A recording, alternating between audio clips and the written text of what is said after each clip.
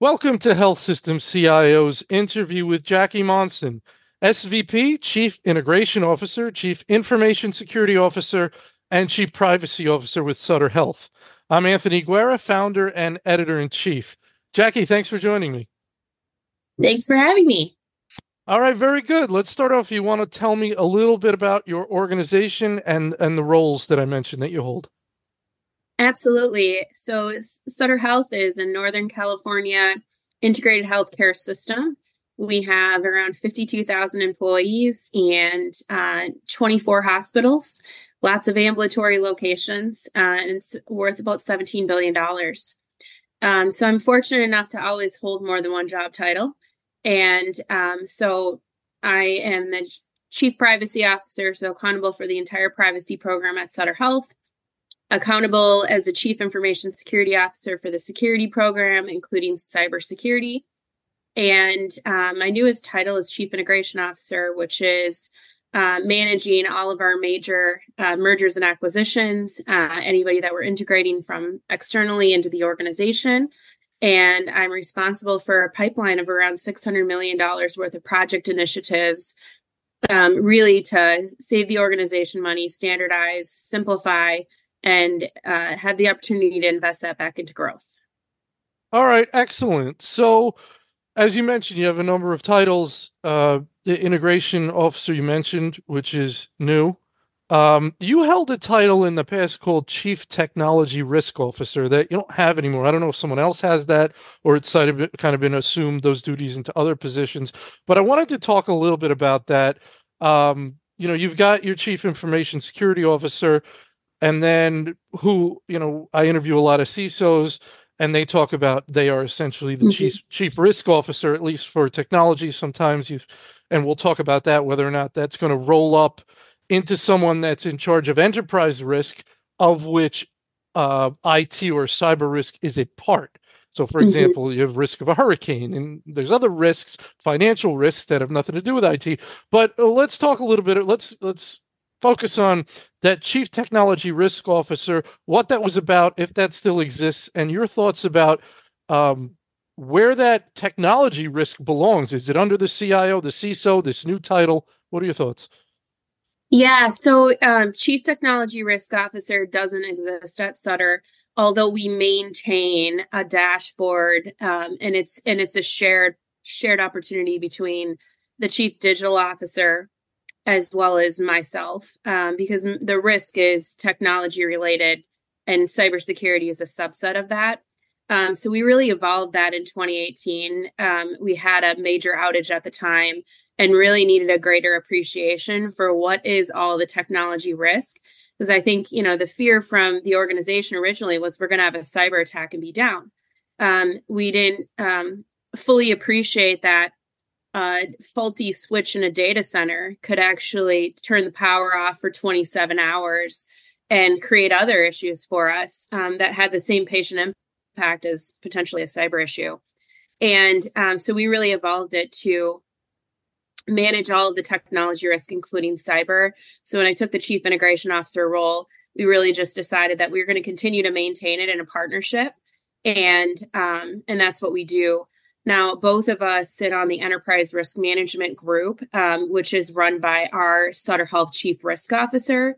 And so the greater appreciation, so technology risk is just one component of that enterprise risk management function, oversight, and dashboard. So that gets to the natural disasters that you were alluding to that might have some technology risk, but it also has lots of other implications and risk to the organization. So that's kind of the umbrella of how we look at and manage a risk across the system. And I think, if I was sort of imagining this going forward, I think the future is, as that CISO role has evolved and as my role evolved to be way more focused on not just security, but all of the risk landscape around technology, I see a role in that Chief Risk Officer organization that's specifically focused on technology risk. And I think some of the industry has evolved to that. A lot of them have not yet, because they don't see sort of this holistic picture of all the implications to technology. Right. So cyber is a component of overall IT risk, and then overall IT risk is a component of enterprise risk. Everything Exactly. rolls up. Yep. What's the relationship between the chief risk officer for or a health? What is it or should it be the chief risk officer of the health system and emergency services, who are going to be the folks that kind of deal with Yeah, the respond issue? to it. Yeah. So today at Sutter, it reports into. So we call that environmental risk, and Sutter Emergency Response Team combined into one team, and that team reports into the chief risk officer, and they have a dotted line to operations because what they're really doing, if you have a major disaster, we went through the wildfires in California several years ago that actually was, about 60 feet from one of our hospitals and really had to manage through how do we operationalize that? How do we move all those patients and get them to the right place? So it's just a component of, and what I see evolving, and this has evolved at Sutter, is the risk function has a lot of the risk areas, the highest risk areas like compliance, privacy and security reporting in some way, either direct or dotted line, so that you can really look at and appreciate all the risks across the organization and then can manage it. So it's got to make sense on paper, right? I mean, you can look at an org chart in terms of risk, and you could look at it and say, okay, this makes sense. This is things are going to flow correctly. Everything's going to be reviewed, taken care of. It makes sense. And I'm guessing the danger is if things wind up in a black hole, if you're kind of doing it right. And there's sort of oh, this stops here, but it can't stop here because the problem Right. won't be resolved if it stops here. Is that what you're trying to do when you look at risk? Exactly. Go ahead, please. Yeah, exactly. It's to create full visibility and to make it not just one person's accountability, but make it the organization's accountability to manage risk.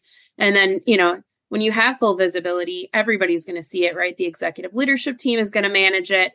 I'm going to see it on these M&A deals and want to manage it. And so I think that just holds it holds the organization accountable more than that chief risk officer, because it would be impossible task to have that chief risk officer accountable for managing all risks for the organization.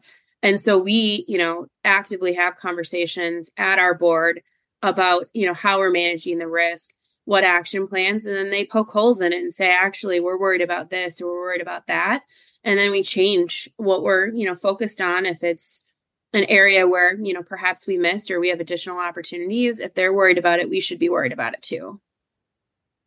One of the CIOs I was reading, CISOs I was reading the other day, and he was talking about how understanding and appreciating risk is one of the challenges of hiring new people. They don't quite understand. They're either overestimating or underestimating a particular issue. And that's a real learning curve there for understanding the environment. And I've had other conversations that talk about context, understanding.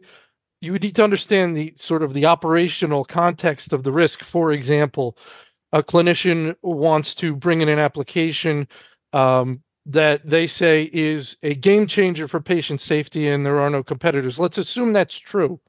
If you don't understand that, you might just look at that application in a vacuum and say, no, it's too much risk here. But if you have the context, you might say, okay, we'll see what we can do. We get it. So what are your thoughts on those two issues there, those kind of two dynamics? Yeah, I would completely agree with that. I think, just thinking about the evolution of, you got to have deep knowledge of operations and you got to understand risk, and that takes time, right? You're not going to have, and I'll give you an example of when I first started out in privacy. In the first 2 weeks I was at Mayo Clinic, I think I visited my chief compliance officer boss every other day, telling him about all the risk that I was identifying. And one of the things he said is, well, that's great, Jacki, but what are you doing about it? And how important is this really? And that was a game changer for me to think about it differently and think, yeah, the world isn't black and white. And now that I think about it, having, 20 plus years in this industry, is everything that I went to about was not important, and it wasn't high risk, and it wasn't, a real big issue. But if you don't see that holistic view and understand it, you're not going to really look at it, from a true risk lens standpoint to appreciate, okay, well, how big is a cybersecurity risk actually in comparison with, a natural disaster or a risk of patient safety and quality.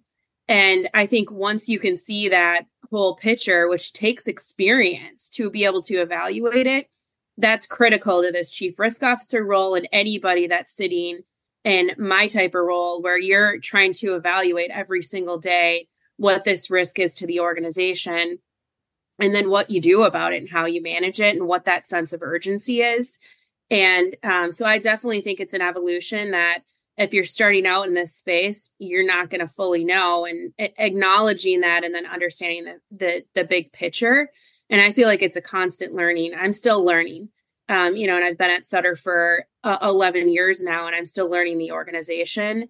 And I would tell you that with my integration role, because I'm doing both internal and external integration, that I have an even greater appreciation for, what all the risks are for the organization and how you kind of manage through that. And so having the touch on everything versus a narrow area, I think is critically important to, managing through it. Because the other thing is in healthcare, it's not unlimited funds, right? We can't mitigate every single risk. And so you really do have to balance all of those risks and identify which ones are the most important risks that we absolutely have to either mitigate or identify how we can manage it. Yep. Makes a lot of sense. So, from what you're saying, a few things came to mind. One is that a lot of IT departments in hospitals, they like to pluck from the operations side. It's great. It works. Sometimes people are looking for that challenge, and then you get that operational experience. They say it's easier to teach someone in healthcare some IT than to teach someone in IT healthcare, perhaps. There was a bit of a trend around, it's super cool to hire from outside of healthcare, because everybody's doing it better. But then again, you don't have that operational experience. So you may be getting someone who's doing all this cool stuff in banking, but there's a lot of context. They had a big learning curve there. Um, and the other thought I had when you were talking is if you really want to move up, if you're in IT, cyber, and you really want to move up, you have to get out of the IT department. You got you got to understand operations. So you need to make that a priority and push that if you want to advance in your career. You need to ask your manager, what can I do to better understand operations? Your thoughts on any of that? Yeah, I think, and in fact, I served as an interim CIO last year at Sutter, and I was a little surprised that most of the 1,400 individuals that worked in IT, nobody had been out in the field to sit with clinicians. And, rounding, I think, is an absolutely important thing. So I made it a part of their job requirements that they had to spend at least 10 hours a month out in the field learning it, and understanding what the challenges are and how they implicate it. So if you have a system outage on an application, you might not think it's a big deal. If you're sitting in the ITO, we'll fix it, we're moving forward. But in reality, 1 hour down in your electronic health record is a pretty big patient and clinician impact. So I think it's absolutely critically important. I think on the idea of operations to IT, some of those skills are transferable and they aren't. So I think it depends on where the niche of the skills are and how that fits together. And I also, individuals that come from other industries, often the challenge is they don't understand the complexity. Healthcare is way more complex, especially the IT infrastructure and operations. So over the last year, Sutter's onboarded a lot of new senior executives. We got a new CEO last December, and me and a couple other individuals are the only ones left from the original group, and are having to bridge that knowledge gap of just, well, why did we do what we did? Why did we make the decisions that we made? And how do we move forward? And so I think there's just a lot of complexity and acronyms and everything else in healthcare that you have to get up to speed on to be able to effectively do your job. And that has to play into, who you hire and how you hire.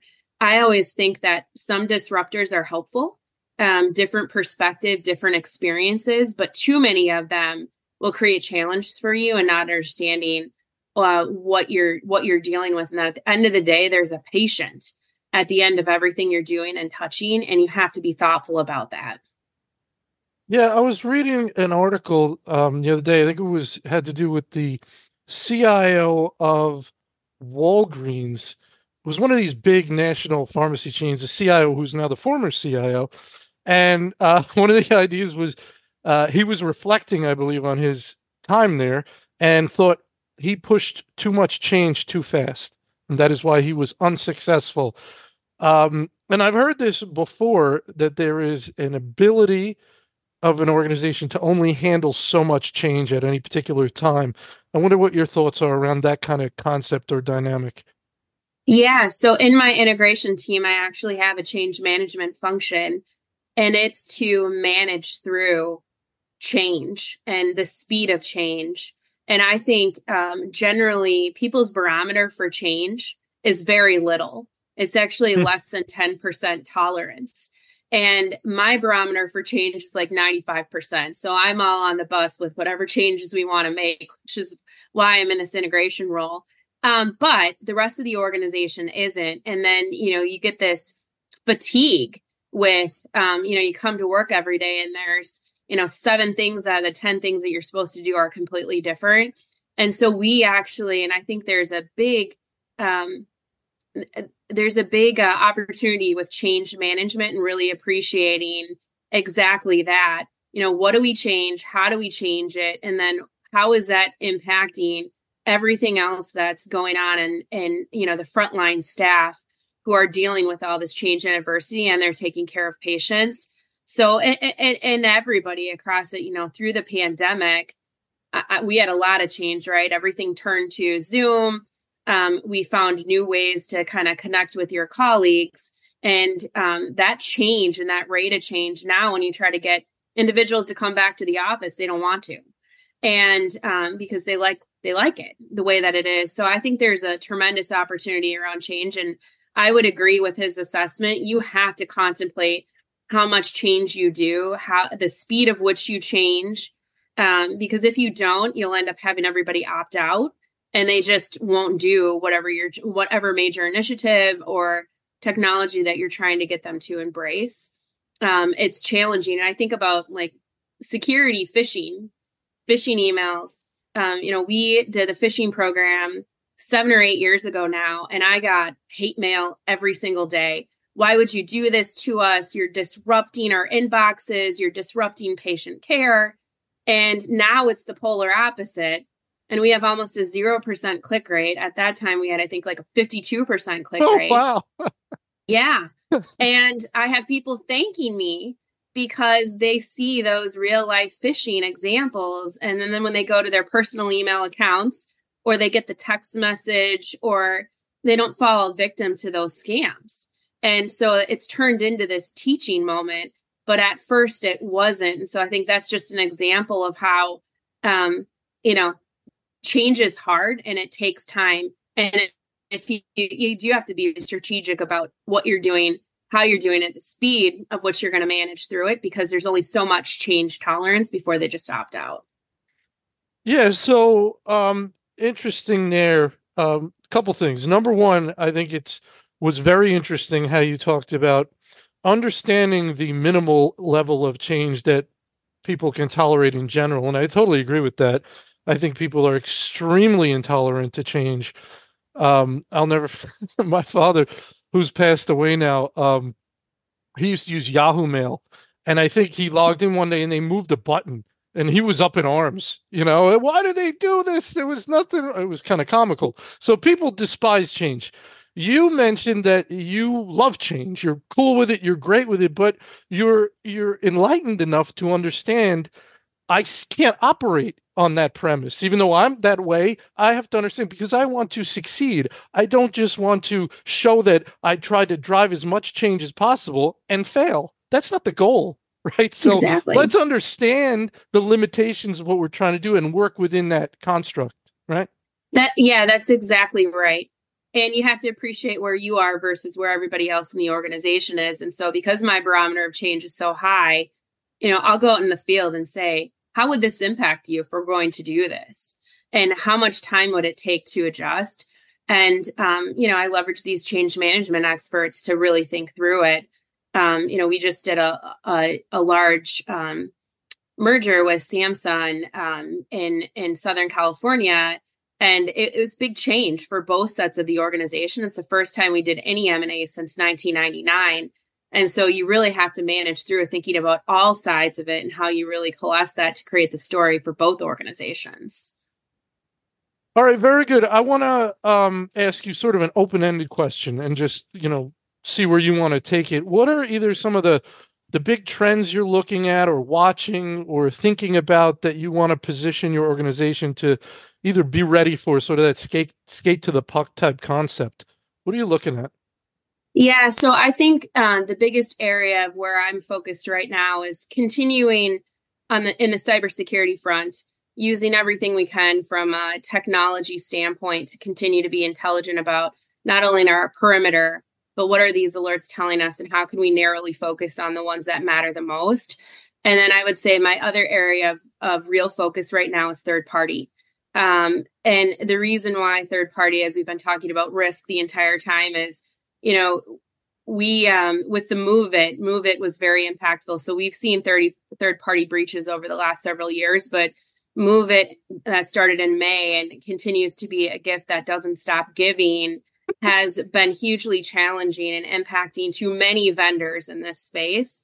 And so, it just highlights the risk conversation of, whatever your third parties are doing, you have to care about too, because it's going to impact you downstream.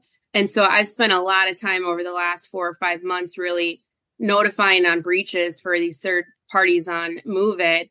And so we're really focused on what else can we do in the third party risk area to manage through it. So they have, we have questionnaires, we have evaluations, we have credit like scores for these vendors. But at the end of the day, it's not actually helping us mitigate any of the risk. And so, looking in the forward facing mirror, how do we actually mitigate risk? And is it potentially a different way where we do what we do with our independent physicians, which is we offer them the same cyber technology that we have through a third party, and they provide the monitoring. We get the metrics of how compliant they are with it, what their threats and risks are, and we don't spend any time doing assessments anymore. And so I'm really, really thinking through the third party risk area and how we think about that differently. And how we, are there better ways to kind of manage that risk holistically than how we do it today? If you want to go through that with me a little bit more, is it in essence sort of taking the risk and pushing it off to someone else? Is that what we're talking about? No, it's actually it's requiring them to have minimum cybersecurity hygiene. So in the case of our independent and these are your vendors? Oh, you're talking about the physicians, independent physicians. I'm using the physicians as an example, but I'm talking about vendors. Okay. So in a lot of these situations, like I'll just give you one example. I won't name the vendor, but we send them an encrypted file. They decrypted it on their side. They never re-encrypted it, and they didn't have multi-factor authentication. Were implicated by Move It. To me, in that situation, that's completely preventable. And so how do we actually just prevent it? So if we know that a vendor doesn't have multi-factor authentication and doesn't have good encryption practices, why aren't we just having them do that? And if they don't have the means to do it themselves, do we instead push them to, a third party that has a complete technology stack that they can essentially put the controls in place for them? And it becomes, instead of us doing a questionnaire, asking them to tell us what they're doing, relying on them being truthful about that, we would actually just monitor that they have all the controls in place that we would expect them to, that they have the right policies and procedures. And this would all be managed through that third party versus us. Because I think the days of questionnaires are over. Nobody's being honest on them. No. Sometimes they don't even know what we're asking them. And we're finding this out through the breach. When you have to be transparent because you're working on a regulatory investigation where they're asking these specific things and they want proof of the controls and the compliance requirements. And so that's where I'm thinking now, how do you, sort of force somebody to put a control in place? I think the only way is to just say, we're not going to do business with you unless you have this. And I personally think that in healthcare, that's where we need to go. Because we notified several thousand patients since May of these breaches, and the gift just keeps on coming, right? I'm getting notified still today, and there's lots of concerns with that, right? Like, why are you just figuring this out? It happened in May. How do you not know somebody was in your environment? If you have the move it, file sharing, that should be something you evaluate right away. And if you don't have the ability to do that, hire a third party to do that. And that's just not how these things are coming to fruition. And then as they come to fruition and you get these forensic reports, it's basic security controls that they don't have in place. And so, we're not going to prevent every breach with all the security controls because they find other ways to get into the systems, but we could prevent a lot of them if we thought about it differently and throughout the cost that we do on these assessments and pour that cost into actually helping these vendors get the security controls that we want them to have. Right, because the current process is absolutely unmanageable. It's right? unmanageable and it's not helping. It's not Right. actually mitigating any risk. Right. So you've got people spending all this time sending out questionnaires, getting this back, keeping track of it. It's all nonsense, right? Yep. Because, I can imagine at most of these vendors, they get the questionnaire and it's like, well, you just say yes on everything. We'll get the deal. Let's get the deal. Say yes on everything. If there's anything big, make a note to take care of it. Like if there's a control, say we have it and let's maybe get it down the road. Right. I mean, they want the deal. Yeah. They want the, so yeah. it's crazy. It's just almost a comical, crazy system. And like you said, all this work managing these questionnaires that are inherently useless. Yep. And so application rationalization seems to me a major way to mitigate this. Like that's a realistic, practical way to try and work on third-party risk. You're talking about one avenue of doing it, but another thing is if we've got this big pile of spaghetti, let's fundamentally shrink the pile of spaghetti. Right there, we're going to reduce our risk, right? Yeah, I think application rationalization, maybe even just where the data, narrowed even more specifically to the systems that have data. Mm-hmm. And then how are you managing that data? I think in healthcare, we share data a lot. Right. With the government, with third parties, they do this data analysis. And that's where we're really, I think, having more robust data governance and really focusing on, do these third parties actually need our data to get their job done? And if they do, then can they delete it? And can they delete it in, a short period of time? I think application rationalization, having done that over the last 6 or 7 years at Sutter, it's more complex than you think because you got a lot of attachment to these applications, maybe not the epics of the world, which I think are pretty secure. It's the mom and pop shop where 20 years ago, a physician had this need and they've kept it ever since. Those are the biggest challenges. And to try to find solutions in a standard way for them takes a lot of time and takes a lot of buy-in and conversation. And so we took this project on several years ago, I think in 2018, and our goal was to rationalize 50 applications a year. Mm-hmm.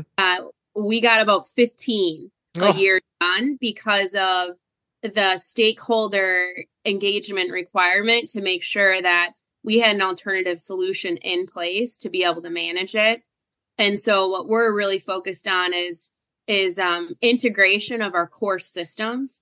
And making sure that, for example, Epic, some of our ambulatory surgery centers and some of our other ancillary businesses don't have Epic today. And so how do we widespread deploy that? And then once we're done, rationalize all the applications that sit at those ambulatory surgery centers or our home care ancillary services too. And so I think having done it in different ways, that between the data governance piece, which I do not think is an area where there's a lot of deep focus, besides California, because we have to be, right, with the additional privacy regulations we have, people don't think about and map where their data is going, who Hmm. has it, and then how long do they keep it. And I think with Move It, that was highlighted exponentially because even vendors that, healthcare organizations aren't currently doing business with, they had data sitting from those organizations in this file share system. So how do you push for more data destruction and deletion once they're done with their analysis or analytics versus keeping that data for however long they want? I think is an area that healthcare could be focused on today that would really manage risk. Yeah, and it makes me think that from here going forward, we've got everything that's in-house, has users, nobody, and we talked about how nobody wants to change. So you come in, you start saying, hey, how about an alternative, this or that? Whoa, whoa, Mm-hmm. whoa, right? So change is hard. Taking away someone's application is like taking away a child's, whatever that thing is, pacifier, right? So Yep, not to be dismissive, but it can be very difficult. So you really don't want to let anything in the door. You don't want to let any more mom and pops in the door. You don't have to, right? Because absolutely. you can't get rid of them. Absolutely. Yeah. And if I think the only space where we're seeing is the artificial intelligence area, the AI space where I'm seeing a lot of startups and, we're kind of managing through it in that we're not really looking at them as much as we're looking at the bigger vendors like Hmm. Microsoft, where we have deep trust and relationships. But I think smaller organizations that aren't in a position that Sutter's in, they're looking at the smaller organizations. So until we sort of close that door or figure out a different way to manage it, it's going to continue to be high risk. Yeah, easy to get them in, hard to get them out. So be Yeah, very careful about who you let in. We're just about out of time. I do want to ask you for one final question, a little bit of a different vibe to this question, but um, you are a very interesting person. You have multiple C-suite credentials that shift and change. It's not something you see a lot. My point being, I think you probably have a very unique skill set, a very high leadership abilities. You're doing something right over there. And what can you share about your approach to leadership, handling yourself, managing people? What advice could you give that allows you to be successful? That you think this is part of my secret sauce, this is part of what helps me to be successful. So if you want to share something there, I think it might be helpful. yeah. So I would say in leadership, I'm definitely a servant leader, and I lead with learning. And so all of my different roles, I'm number one, a leader first, subject matter expert second. And so I take that role seriously in both understanding the business, understanding what we're doing and why we're doing it, and make sure that I'm adding value as an advisor, not just in my own subject matter area, but in anything with respect to leadership. And then on managing people, my perspective on that is people are our most important assets. You have to hire people that are smarter than you, that can get the work done and can think differently. Don't hire people that are like you, and then invest in them. I spend a tremendous amount of time. Every single person on my team has a development plan, and I personally spend time getting to know them. Even though my team is huge, it's over 300 people. I spend a ton of time getting to know them, knowing their family, what makes them tick, and then most importantly, where do they see themselves? Where do I see them? And then how do we work hard to get them there? So career growth and development is a huge area for me to focus on. And then I say I'm a lifelong lesson learner. And I think I spend a lot of time reflecting on both feedback from others as well as watching. So I have a psychology background, and so it was interesting to look and evaluate, who are the successful leaders and who are the less successful leaders, and then why, Hmm. and what can you learn from them? What can you learn from your own mistakes? And then how do you enhance yourself and be a better version of yourself every single day? And so that's what I mean by a lifelong lesson learner. When I learn lessons, which I do every single day, I share them with my team in, a humble way, Hmm. whether they're good or bad, of, what, and then what am I going to do about it? How am I Hmm. going to address it and change? And I think in this environment, it's high stress. It's high visibility. You have to be thoughtful about how you're going to adjust your sales to accommodate what's next and how you change your skill set based on what the needs of the organization are. Awesome, Jacki. I want to thank you so much for your time today. I really enjoyed our talk. Thank you so much for having me.